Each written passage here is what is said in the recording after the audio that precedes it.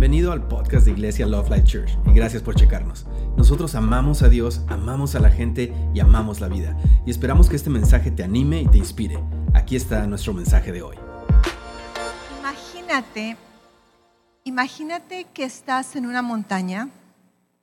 Estás disfrutando el panorama. Estás en una montaña con todo lo que quieres, con las personas que amas. Estás disfrutando de esa montaña, pero en esa montaña no te puedes quedar todo el tiempo. De hecho, tu tiempo está cortado en esa montaña y necesitas ir a otra montaña. Y hay muchas montañas a tu alrededor, montañas de éxito, montañas de favor, montañas de provisión, de bendiciones, todas las montañas que tú necesitas ir a explorar en tu vida.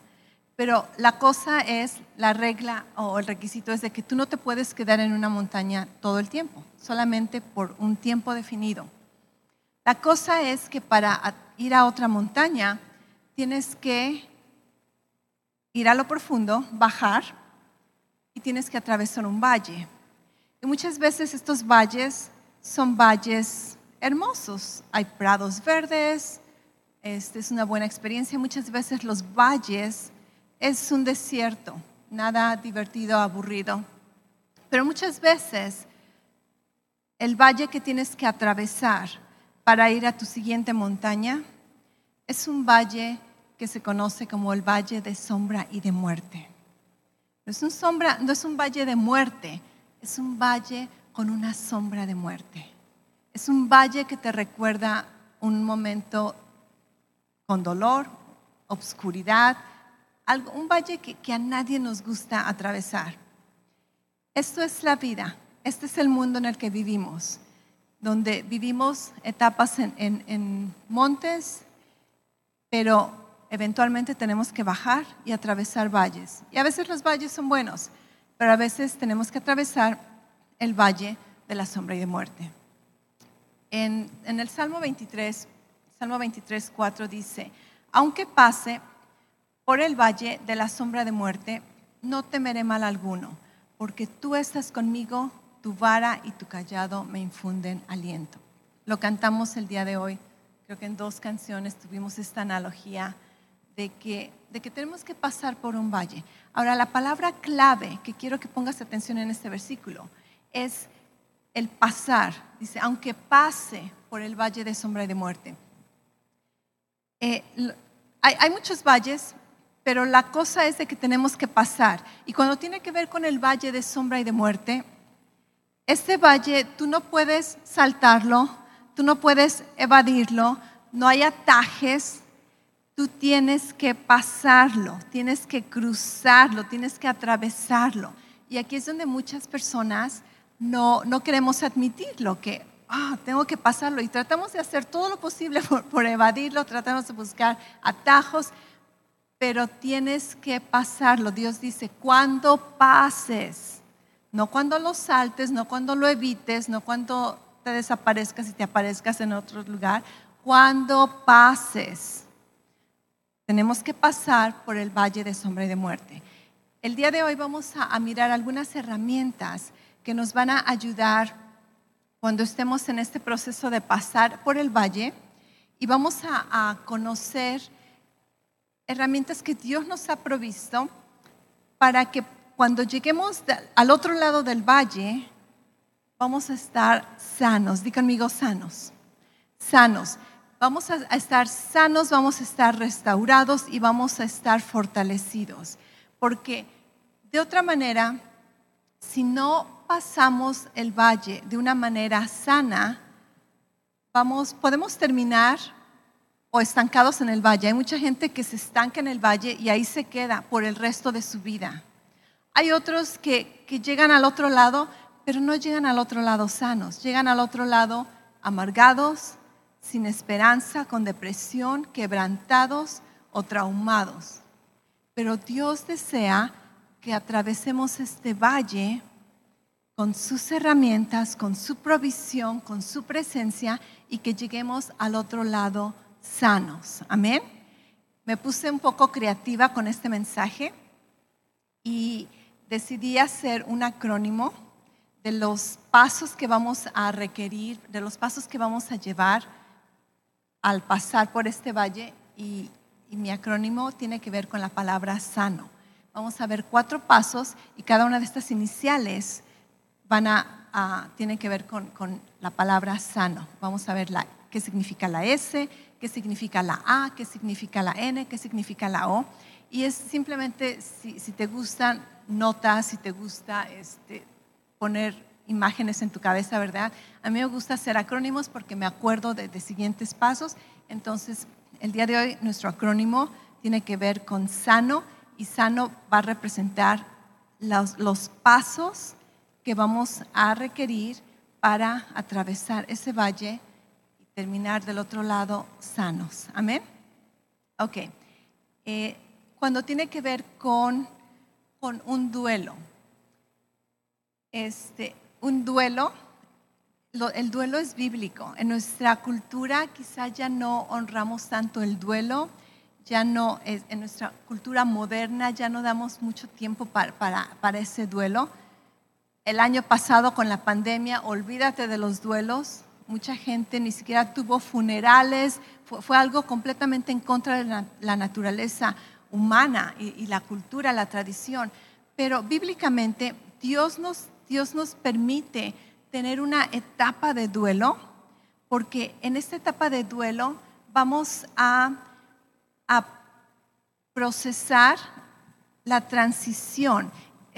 Estar en duelo es como Dios nos ayuda a sobresalir o a sobrepasar la transición en un cambio de nuestras vidas.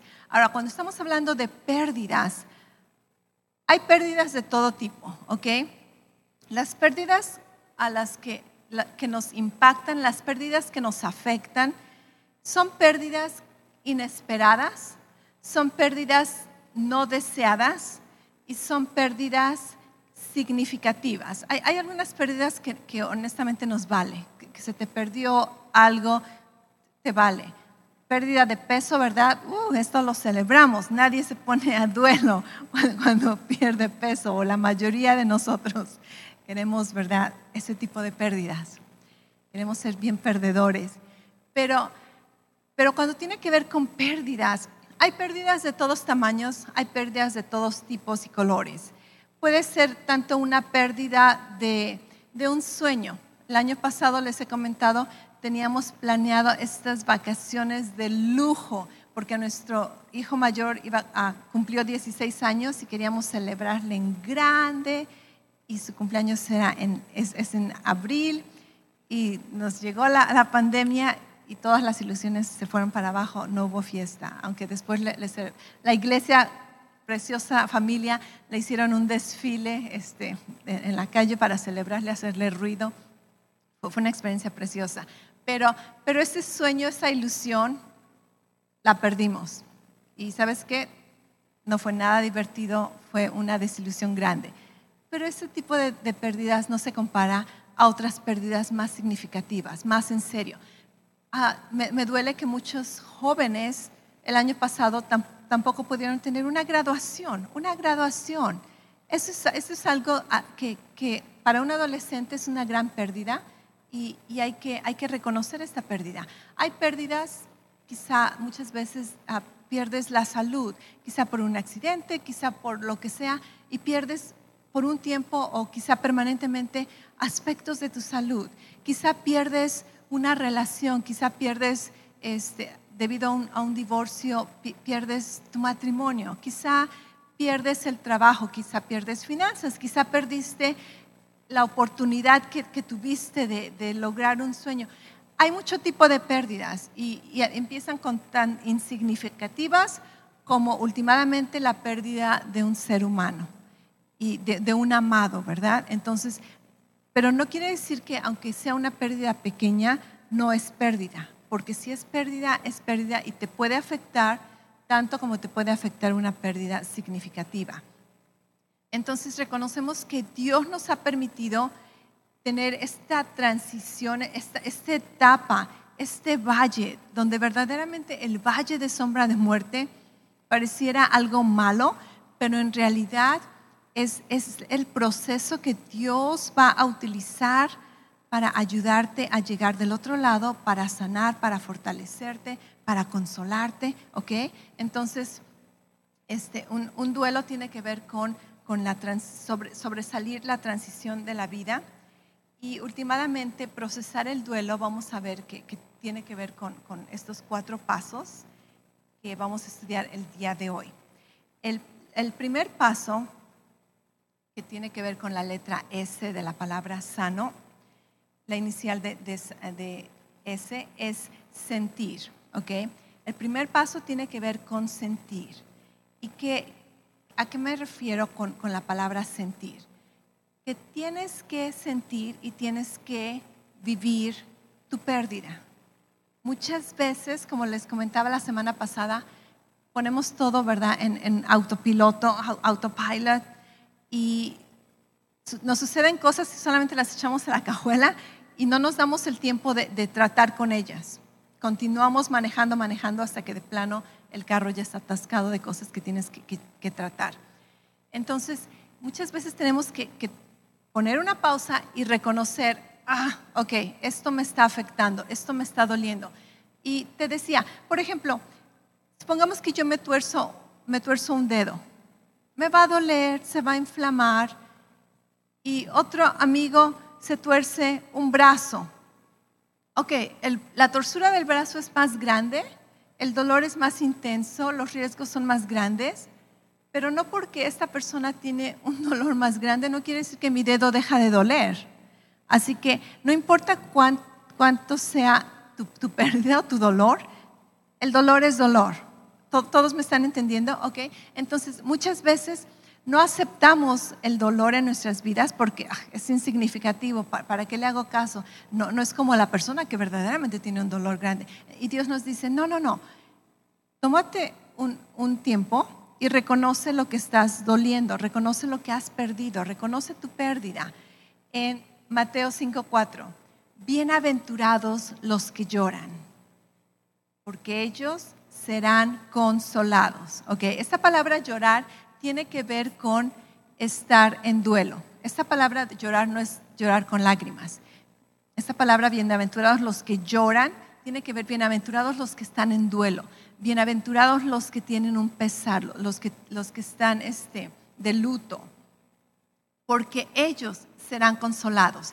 Y aquí está la cosa, que muchas veces queremos ser consolados. ¿Cuántos de ustedes quieren ser consolados por Dios? ¿Cuántos de ustedes quieren recibir consolación? Okay.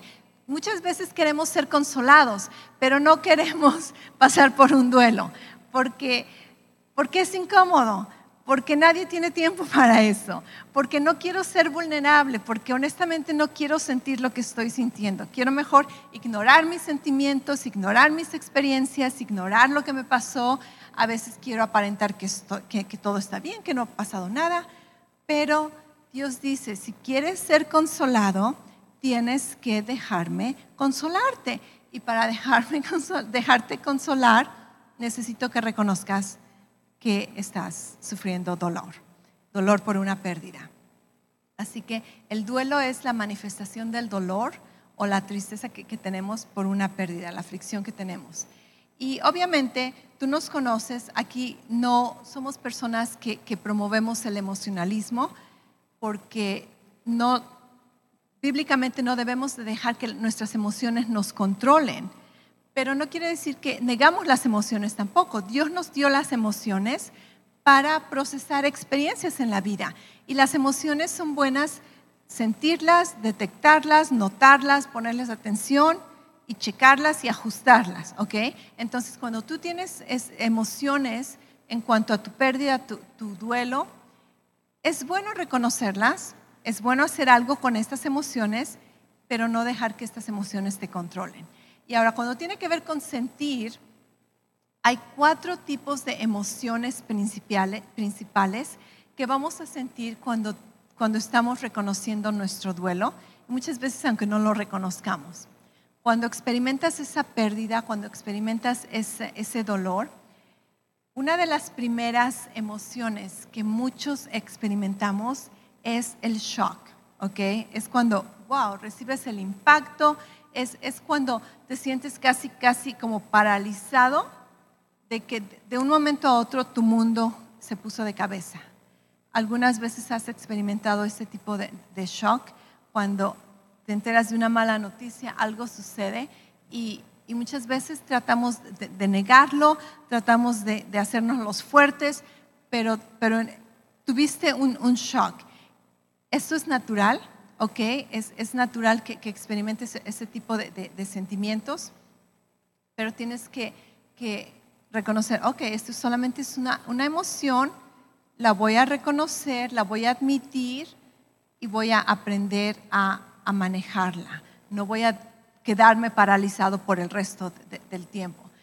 La segunda emoción que muchas veces vamos a experimentar, y a veces no necesariamente van a tener orden, a veces van a combinarse estas emociones, a veces piensas que ya terminaste con esta emoción y va a regresar unos meses después o unas semanas después.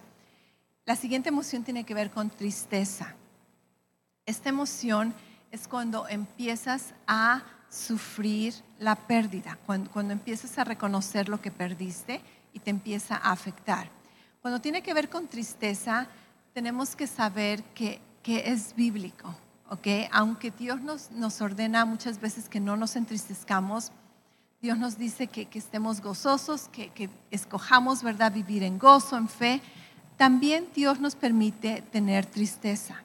De hecho, hay un versículo en la Biblia, se conoce como el versículo más corto en el Nuevo Testamento, de hecho en toda la Biblia, y es Juan 11:35.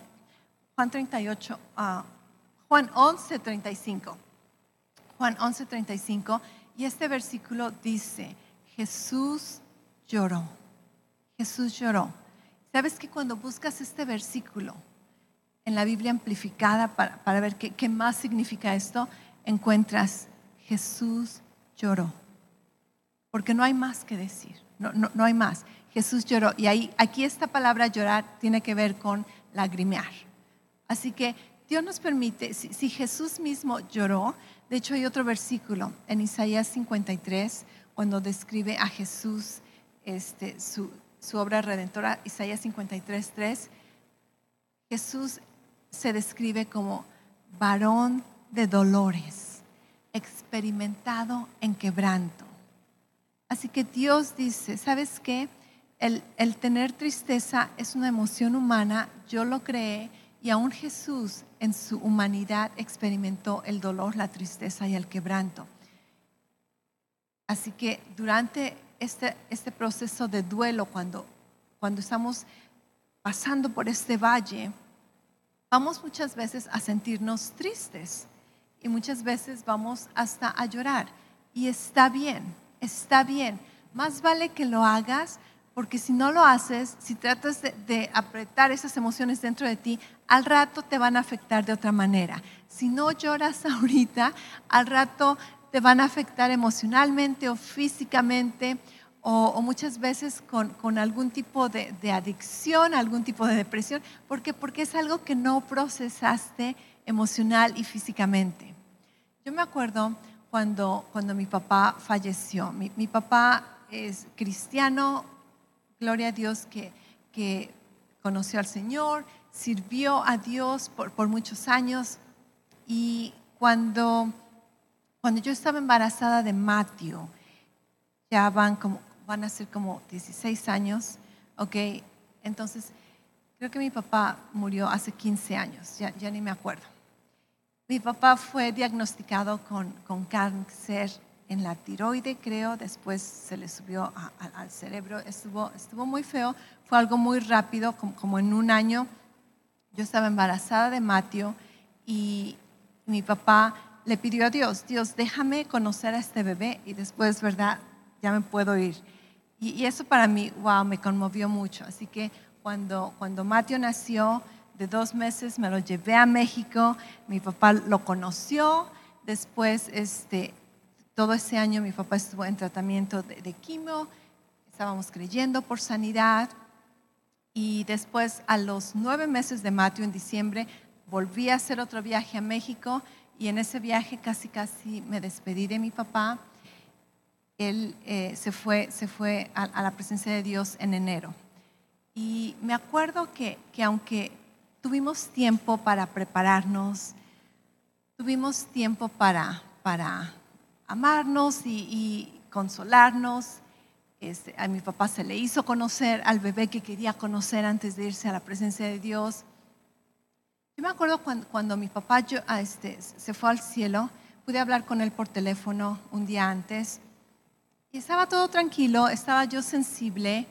La gente que conoció la situación trataron de consolarme y yo les decía, ok, estoy bien, gracias. Algunas canciones de la alabanza me conmovían, pero yo me sorprendí de que, wow, o de plano soy muy insensible, o de plano estoy muy fuerte emocionalmente, porque estaba bien tranquila. Aparentemente yo estaba bien tranquila. 3 meses después, me acuerdo específicamente ese momento, voy subiendo las escaleras de mi casa, de la nada me acuerdo de mi papá y digo, ay, lo extraño. Y después me puse a pensar que mis hijos no van a llegar a conocer a mi papá. Y me solté a llorar. Y lloré, y lloré, y lloré, y lloré como nunca había llorado. No sé por cuánto tiempo, probablemente 1 hora más, no sé. Lloré todo lo que no había llorado. Y me sorprendí mucho. Dije, wow, de la nada, aparentemente yo estaba bien. Pero Dios me ayudó a entender que es que necesitabas pasar por esta etapa. Acuérdate, este valle no lo vas a saltar, tienes que pasarlo. Y después de la lloradera, wow, me sentí súper bien y dije, ok, Dios, creo que era necesario. Pero muchas veces tratamos de ser consolados sin llorar. Bienaventurados los que lloran. Y ahora otra vez no estamos hablando de emocionalismo, no estamos hablando de todo el tiempo andar llorando, no. Pero darnos ese tiempo, esa oportunidad de procesar la tristeza de nuestro corazón. La tercera emoción que vamos a experimentar muchas veces durante este proceso de duelo tiene que ver con una lucha interna. Ya que pasaste por el shock, ya que pasaste la tristeza, el shock es cuando te sientes paralizado, la tristeza es cuando te sientes, ¿verdad?, con ganas de llorar, afligido. Viene la etapa de una lucha interna. Y en esa lucha interna tú puedes sentir o frustración o puedes sentir enojo. Y en esta etapa es cuando empiezan las preguntas. ¿Por qué a mí? ¿Por qué yo? ¿Por qué ahora? Pudimos haber hecho esto, quizá no hicimos aquello. Y empiezan las preguntas. Y empieza una lucha interna. En esa etapa también eres tentado a dudar de Dios, dudar de la gracia de Dios, dudar de las promesas de Dios. Pero ¿por qué si estábamos creyendo? ¿Por qué Dios nos falló? O quizá no tuvimos suficiente fe. Y empieza una lucha interna de preguntas. Déjame decirte, esto es normal. Esto es parte del proceso de un duelo, pero lo que vamos a reconocer durante esta lucha interna es que no vamos a tener todas las respuestas. Sin embargo, es de humanos preguntarnos el por qué. Aún mismo, nuestro Señor Jesucristo, cuando estuvo en la cruz, Él conocía el principio desde el fin. Él lo sabía todo y Jesús en su humanidad, clavado en la cruz, preguntó, Dios mío, ¿por qué me has desamparado? Entonces es de humanos preguntar, es de humanos tener eso, ¿por qué sucedió esto? ¿Por qué a mí? ¿Por qué yo? Dios, me fallaste, Dios, tus promesas, ¿qué pasó? En el caso de mi papá, habíamos creído por sanidad, tomamos comunión, teníamos nuestra declaración, hicimos un contrato de fe, toda la familia. Él quería ser sanado, pero últimamente, después de te digo, casi 1 año de batalla, decidió, ¿sabes qué? De hecho, cuando me despedí de él por teléfono, casi me dijo, deja de creer por mi sanidad, déjame ir. Así como que ya no estés creyendo, suéltame y déjame ir porque quiero irme al cielo. Y yo entiendo, ¿verdad? Gloria a Dios, mi papá, otra vez, un creyente. Y yo entiendo que en el momento que él respiró su último aliento. Dejó ese cuerpo roto y ahora está libre en la presencia de Dios y últimamente su cuerpo va a ser restaurado, glorificado. Así que era bueno, pero aún así la pregunta está, ¿por qué Dios no lo sanó? Pero en realidad Dios sí lo sanó, pero quizá no aquí, no como yo quería, no como lo esperábamos. ¿Todos me entienden? Total que hay una lucha interna. Y aquí es donde tenemos que reconocer que en esta vida van a haber misterios. Hay un versículo donde dice que los misterios le corresponden a Dios. Y muchas veces no vamos a entender por qué, muchas veces no vamos a conocer. Y de hecho Dios nunca nos prometió darnos todas las explicaciones de las cosas que nos suceden. Pero Dios sí nos prometió estar con nosotros en todo lo que nos sucede. Amén. Así que cuando no tenemos respuestas, cuando no entendemos por qué, lo único que podemos reconocer es, no tengo las respuestas, no tengo la solución, no tengo una explicación, pero lo que sí tengo es la presencia de Dios en mi vida. Lo que sí tengo es el amor de Dios y esto nunca lo voy a perder. Esto nunca lo voy a perder. Y escuché una frase hace tiempo que dice que prefiero no tener ninguna respuesta y tener a Dios a tener todas las respuestas y vivir toda una vida sin Dios. Así que no necesitamos respuestas. Vamos a tener esa lucha, vamos a tener esa batalla, pero no necesitamos respuestas porque aun si sabes una respuesta, esto no te va a consolar tu dolor, esto no va a confortar tu pérdida. Así que con respuestas o sin respuestas, entiendo, ok, cuando empiezo a batallar, cuando empiezo la frustración, a veces está el enojo, el reclamo, lamentarme, tengo que entender, ok, es parte del proceso, es parte de caminar en este valle, pero ¿qué voy a hacer con estas preguntas? Y allí es donde yo reconozco que aunque no tenga las respuestas, tengo a Dios. Hay un versículo que cantamos, ¿verdad? Isaías 43:2 dice, cuando pases por aguas profundas, yo estaré contigo. Cuando pases por ríos de dificultad, no te ahogarás. Cuando pases por el fuego de la opresión, no te quemarás. Las llamas no te consumirán. Tenemos esa promesa de Dios. No que no vamos a pasar por el fuego, pero que cuando pasemos por el fuego, Dios va a estar con nosotros y nos va a fortalecer. La última,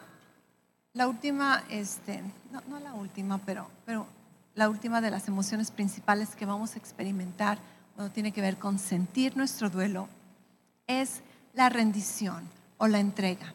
Y aquí es cuando tú reconoces tus limitaciones, reconoces tus necesidades, reconoces que de plano lo que pensaste que tenías control no tienes control, que no tienes respuestas, no tienes soluciones y cuando reconoces, pero sí tengo el amor de Dios y sí tengo su presencia. Entonces voy a rendir a Dios mi pérdida y no solamente voy a rendir a Dios mi pérdida, voy a rendir a Dios toda mi vida. Hay un versículo en Salmos 34:18, dice, cercano está Jehová a los quebrantados de corazón y salva a los contritos de espíritu. Entonces, cuando estamos quebrantados, cuando estamos sintiendo, experimentando nuestro dolor, la pérdida, llega un momento donde decimos, ok, Dios, tú lo sabes, yo no lo sé, quizá nunca lo voy a entender en este lado de la eternidad, quizá mi cerebro jamás va a poder comprender todo lo que tiene que ver con esta situación. Te entrego mi pérdida y te entrego no solamente mi pérdida, te entrego mi vida. Y cuando experimentamos este tipo de rendición, es cuando entonces empezamos a sentir paz. Porque el único camino para experimentar la paz es rendirnos en las manos de nuestro Dios. ¿Ok? Entonces, el primer paso para procesar el duelo es sentir, la S para sano. El segundo paso para procesar el duelo es la letra A, aceptar. en este paso yo voy a tener que admitir y aceptar lo que se perdió, porque muchas veces no queremos reconocer que ha habido una pérdida o muchas veces ni siquiera sabemos todo lo que implica la pérdida. Si una persona perdió su matrimonio en un divorcio, ok, en general perdió el matrimonio. Pero cuando te pones a hacer un inventario de todo lo que perdiste un pacto, perdiste tu pareja, si tienes hijos, quizá tus hijos perdieron el vivir en una familia, quizá vas a perder finanzas, vas a perder amistades, y empieza el inventario. Wow, pero necesitamos admitir todo lo que hemos perdido para no otra vez después tener un shock de, no había considerado esta pérdida. Entonces, es aceptar, es admitir lo que hemos perdido. También tiene que ver con aceptar y admitir que un final significa un nuevo comienzo. Un final significa un nuevo comienzo. Y ahora, quizá tú me digas, pero es que yo no quería comenzar otra vez. Yo no estaba listo para comenzar otra vez. Un final, el final de mi papá significa un nuevo comienzo, ahora una vida sin mi papá aquí en la tierra. Y yo no lo hubiera escogido, yo no lo quería, mi familia, mi mamá no lo deseaban, pero tengo que reconocer que ahora hay un nuevo comienzo. Entonces, esto es aceptar, admitir. Es aceptar que en este mundo va a haber sufrimiento, que en este mundo, a causa del pecado, de la caída del hombre, hay muerte, hay pecado, hay maldad, que porque vivimos en un mundo roto, va a haber desilusiones. Entonces tengo que aceptar eso, pero al mismo tiempo tengo que aceptar que Dios es bueno, que la vida es hermosa, que todavía hay más por vivir, amén. Entonces aquí es donde tienes que empezar a aceptar la realidad, pero aceptar que también la vida continúa, Y aquí hay algo súper importante, que si toda tu vida dependía de esto que perdiste, ya sea una relación, ya sea una persona, ya sea un sueño, un trabajo, una oportunidad, si toda tu vida dependía de esto que perdiste, entonces es tiempo de fundar tu vida en algo que nunca vas a poder perder. Porque si hay un chiste que escuché donde es para las solteras, que si tu novio te dice, tú eres todo para mí, tengas cuidado porque ese novio está en bancarrota, ¿ok? Porque si tú lo eres todo para esa persona no tiene nada. Y tú no quieres una persona que no tenga nada. Tú quieres una persona que aporte y tú aportas, ¿verdad? Entonces, pero muchas veces si nuestra pérdida era toda nuestra vida, entonces estamos en problemas. Porque una persona, una oportunidad, una relación no puede ser todo para ti. Entonces, para empezar, tus prioridades estaban erróneas. Porque, y yo lo entiendo, son frases que decimos, ¿verdad? Pero cuando dice la gente, es que mi corazón está vacío, es que ya no hay más por qué vivir. Oh, no, estás equivocado. Porque si eso era tu vida, eso nunca fue creado para ser tu vida. No importa cuán significativa sea tu pérdida, no te ofendas, reconozco y honro lo significativo que puede ser para ti esa pérdida, pero una persona, una situación, una experiencia no puede ser el valor de tu vida. Tu vida va más allá, ¿ok? Así que esto nos lleva, ¿verdad?, a que nuestra identidad no está basada en con quién me casé, en dónde vivo, qué trabajo, a quién conozco. Mi identidad está basada en que soy un hijo de Dios y eso nunca va a cambiar, porque si otras cosas cambian, por ejemplo, mi identidad ahorita es ser mamá, ¿verdad? Soy mamá de unos hijos hermosos, obviamente los veo con ojos de mamá. ¿Qué sucede cuando mis hijos se vayan de la casa? Voy a perder mi identidad. No, mi identidad no es que yo sea mamá. Ser mamá es parte de mi jornada, pero mi identidad, soy una hija de Dios y esto no va a cambiar, no importa en qué lado de la eternidad yo viva. no importa las situaciones que sucedan, ¿ok? Entonces, es aceptar dónde están tus prioridades, aceptar dónde está tu fundamento, aceptar dónde estaban tus esperanzas y aceptar que voy a poder volver a tener esperanza porque la vida continúa. Y muchas veces en esta área se pone como difícil la cosa porque si tú tenías un ser amado, ¿verdad? Y estás en duelo, porque te digo, es bíblico, Dios estableció tiempos de duelo, Dios nos permitió el valle para procesar el duelo, pero cuando llegas al otro lado del valle, dices, ok, ahora, wow, ya tengo paz, ya estoy restaurada, ok. Y después te sientes culpable de empezar a soñar o experimentar la vida porque, ay, estoy fallándole a esta persona. No. Todo está bien, es parte de la experiencia. Y si ese ser amado pudiera tener voz, te diría, sigue viviendo la vida, no te detengas por mí, ¿correcto? Ok, entonces tenemos que aceptar que la vida continúa y aceptar que hay esperanza. Quizá tu esperanza sea diferente. Mi esperanza primero era que mi papá iba a estar sano. Pero ¿sabes qué? Tú no puedes vivir sin esperanza. Y lo que tienes que hacer es cambiar la esperanza. Y ahora mi esperanza está en que voy a volver a ver a mi papá en nuestro futuro. ¿Amén? Entonces, pero tú tienes que buscar una esperanza. En 2 Corintios 4, del 8 al 9, el apóstol Pablo dice, por todos lados nos presionan las dificultades, pero no nos aplastan. Estamos perplejos, pero no caemos en la desesperación. Somos perseguidos, pero nunca abandonados por Dios. Y somos derribados, pero no destruidos.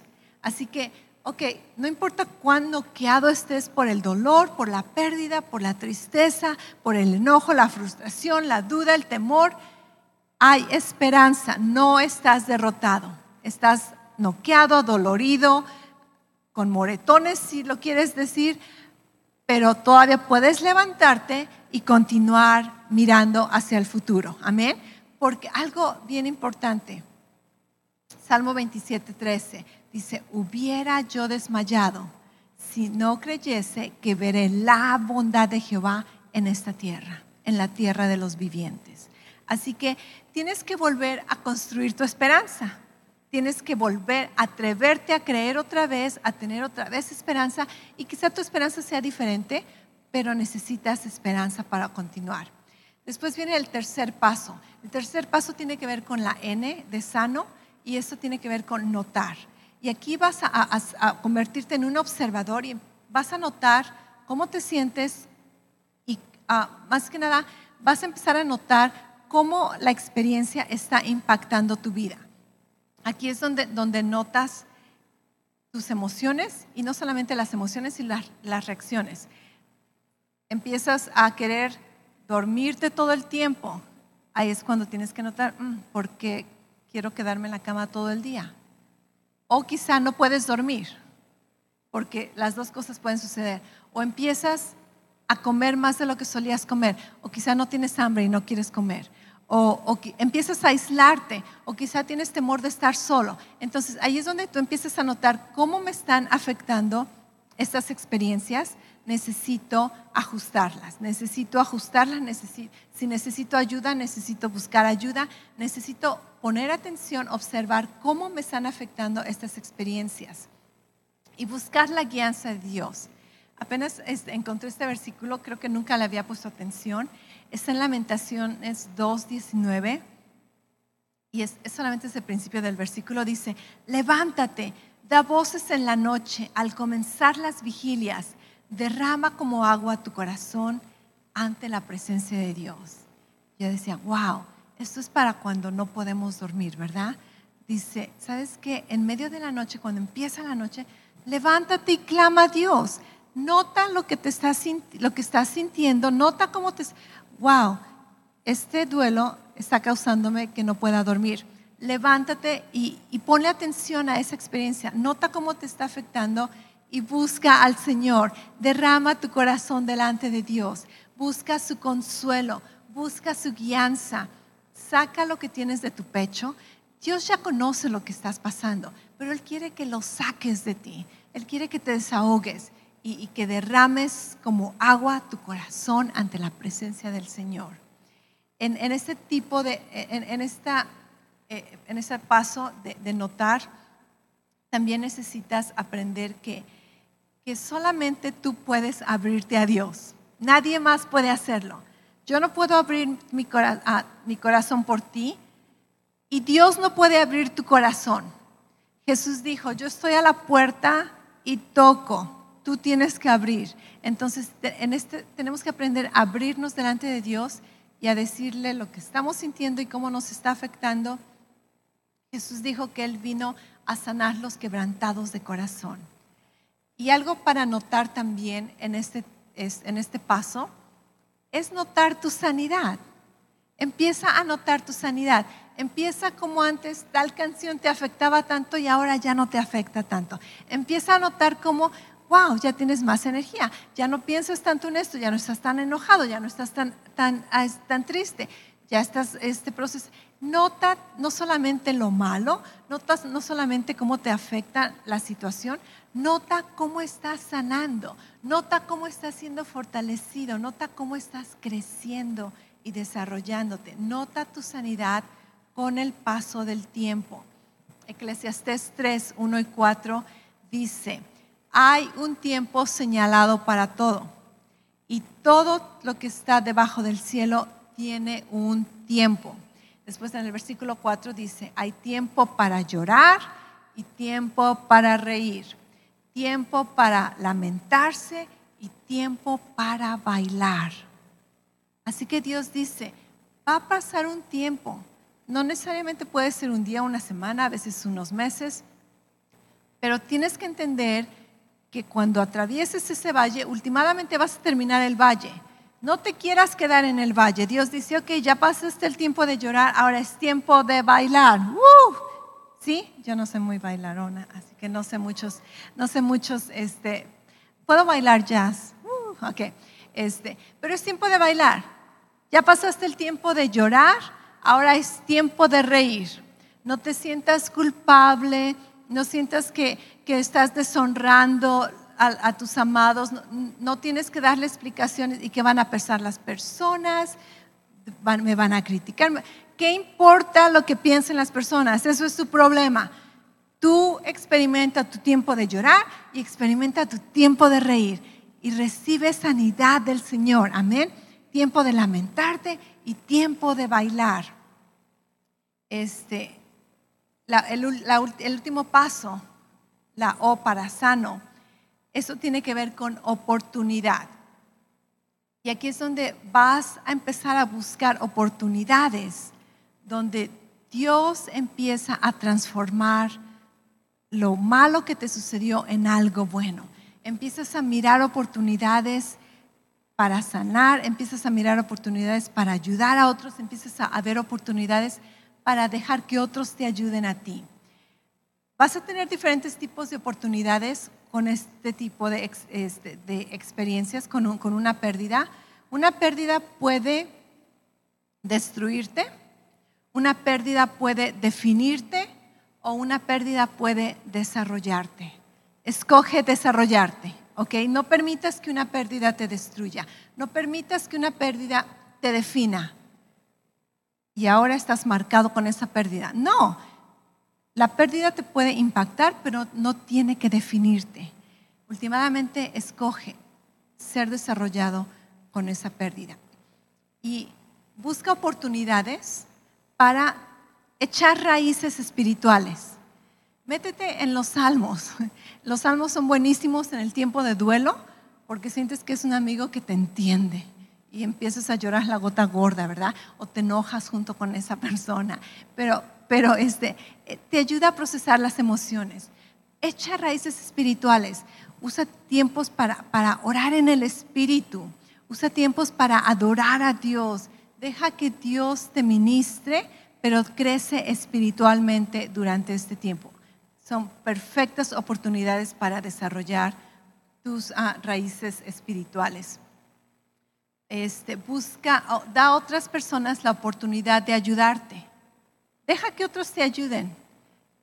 Ábrete a ellos, no a todos, pero ábrete a estas personas y deja que te ayuden, deja que te bendigan, deja que te inviten a comer, deja que te inviten a sus casas, a que te conforten, que te consuelen, que se te ayude a olvidar tus penas.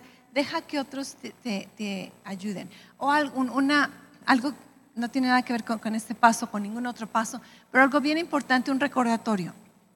No tomes decisiones importantes cuando estás en el valle de la sombra y de muerte. No puedes tomar decisiones sabias durante este tiempo porque estás muy vulnerable, estás siendo emocionalista. Si quieres, ¿verdad? Voy a vender todo, voy a cambiarme de estado, no tomes ninguna decisión súper importante. Espérate a que pases al otro lado del valle o busca ayuda con otras personas, ¿ok? Da a otros la oportunidad de que te ayuden. Otra oportunidad que puedes buscar en ese tiempo es identifica cómo Dios empieza a restaurarte, empieza a buscar. Y aquí, esto me encanta, Isaías 61:3, de hecho Isaías 61 del versículo 1 al 3 menciona, esta es una profecía, Jesús declaró parte de esta profecía en Lucas y es el versículo que dice, el Espíritu del Señor está sobre mí, por cuanto me ha ungido a ir y a sanar a los quebrantados de corazón. ¿Okay? Jesús vino a sanar a los quebrantados de corazón. Dice, a dar vista a los ciegos, a liberar a los cautivos, a proclamar el año favorable de Dios. Pero el versículo 3 dice, a todos los que guardan luto en Israel, les dará belleza en lugar de ceniza, júbilo en vez de llanto y alabanza en vez de abatimiento. Porque para gloria de Dios, Él mismo los ha plantado como vigorosos y esbeltos robles. Okay. Esto me encanta. Dependiendo la versión que leas, dice que Dios va a cambiar tus cenizas en belleza. Otras versiones dice que te va a dar una corona en lugar de cenizas. Y una corona tiene que ver como que vas a estar rodeado de ello. Okay. Yo he experimentado más de una vez donde lo único que tengo en mis manos son cenizas, pérdidas emocionales, financieras, morales, lo que tú quieras, pero lo único, seres amados. Pero muchas veces he estado, no muchas, gloria a Dios, pero algunas veces he estado con solamente cenizas en mis manos. Y tú dices, ¿qué haces con cenizas? Todo está perdido, todo está quemado. Pero yo he visto cómo Dios transforma estas cenizas en algo bello, algo que tú no te esperas, algo que no puedes imaginarlo, pero simplemente confío en que Dios puede transformar mis cenizas en una corona de belleza. Y cuando miro a mi alrededor, las cenizas se han ido y el esplendor de la gloria de Dios está alrededor mío. Yo te lo puedo testificar, créeme, sucede. No como te lo esperabas, no como lo quisieras, pero Dios puede darte belleza en lugar de cenizas. Dice, manto de alegría o júbilo en lugar de llanto. En esta manto es el aceite de alegría, dice algunas versiones. Este aceite tenía que ver con sanidad. Y dice, Dios te puede traer sanidad en el proceso de que tú atravieses ese valle. Dios te va ungiendo con ese aceite, esa pomada que trae sanidad a tu vida, te fortalece porque el gozo te fortalece. Y cuando llegas al final de este valle, encuentras que en lugar de llanto, ya lloraste todo el camino, ahora tienes gozo. Tienes fortaleza. Y dice, alabanza en vez de abatimiento. Otras versiones dicen, el manto de alabanza, un manto en lugar de un corazón quebrantado o debilidad o afligido. Y ahí es donde tú empiezas, ¿verdad? Por fe, no sabes, todo está oscuro, no tienes ganas, no quieres, pero por fe empiezas a levantar tus manos y alabar a Dios y decir, Dios es bueno, para siempre su misericordia. Dios es fiel, Él nunca me ha dejado, sus promesas nunca fallan, y mientras menos quieras, más alabas, más adoras, y cuando te das cuenta, eres libre de esa debilidad, eres libre de ese dolor, eres libre de esa pesadez, y puedes levantar tus manos y puedes glorificar a Dios y puedes decir, Dios verdaderamente es bueno. ¿Y sabes qué? Atravesé este valle y Él estuvo conmigo. Él estuvo conmigo. Y salí del otro lado sano, fortalecido, consolado, confortado. Y la última oportunidad que tú vas a buscar ahora es una oportunidad para ayudar a otros con tu historia. En 2 Corintios 1, del 3 al 4 dice, toda la alabanza sea para Dios, el Padre de nuestro Señor Jesucristo. Dios es nuestro Padre misericordioso y la fuente de todo consuelo.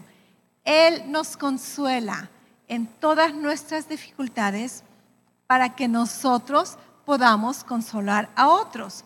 Cuando otros pasen por dificultades, por ese valle de sombra, dice, podremos ofrecerles el mismo consuelo con el que Dios nos ha consolado a nosotros.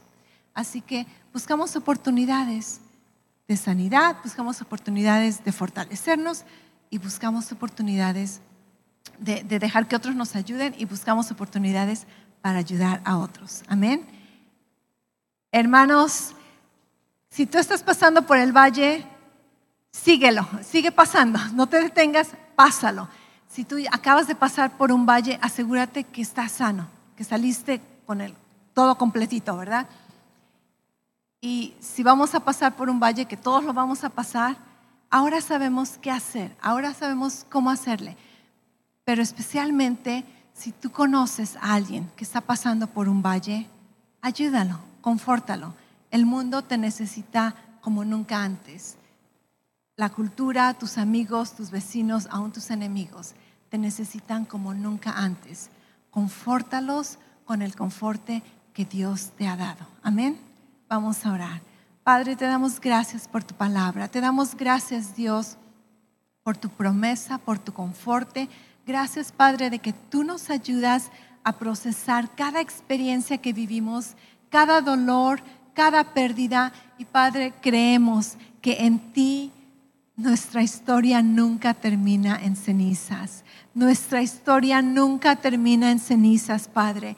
Y con esa fe, con ese conforte con el que tú nos has confortado, nos comprometemos a ayudar a aquellos que necesitan saber de ti y necesitan escuchar de tu conforte. Y con esa misma actitud de oración, el día de hoy, si tú dices, yo necesito el conforte de Dios, quiero orar por ti, pero más que nada, más que el conforte de Dios, si tú no conoces a Dios como tu Señor y Salvador, tú necesitas un Salvador. Y lo único que necesitas hacer para recibir esta salvación, para conocer a Cristo como tu Señor y Salvador, es abrirle tu corazón y decirle, creo en ti, te necesito en mi vida, sáname, sálvame.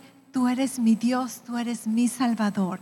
Y si tú haces esta declaración o alguna declaración de fe parecida a esta, en ese momento la presencia de Dios viene a tu vida, te salva, te limpia y te convierte en un hijo suyo.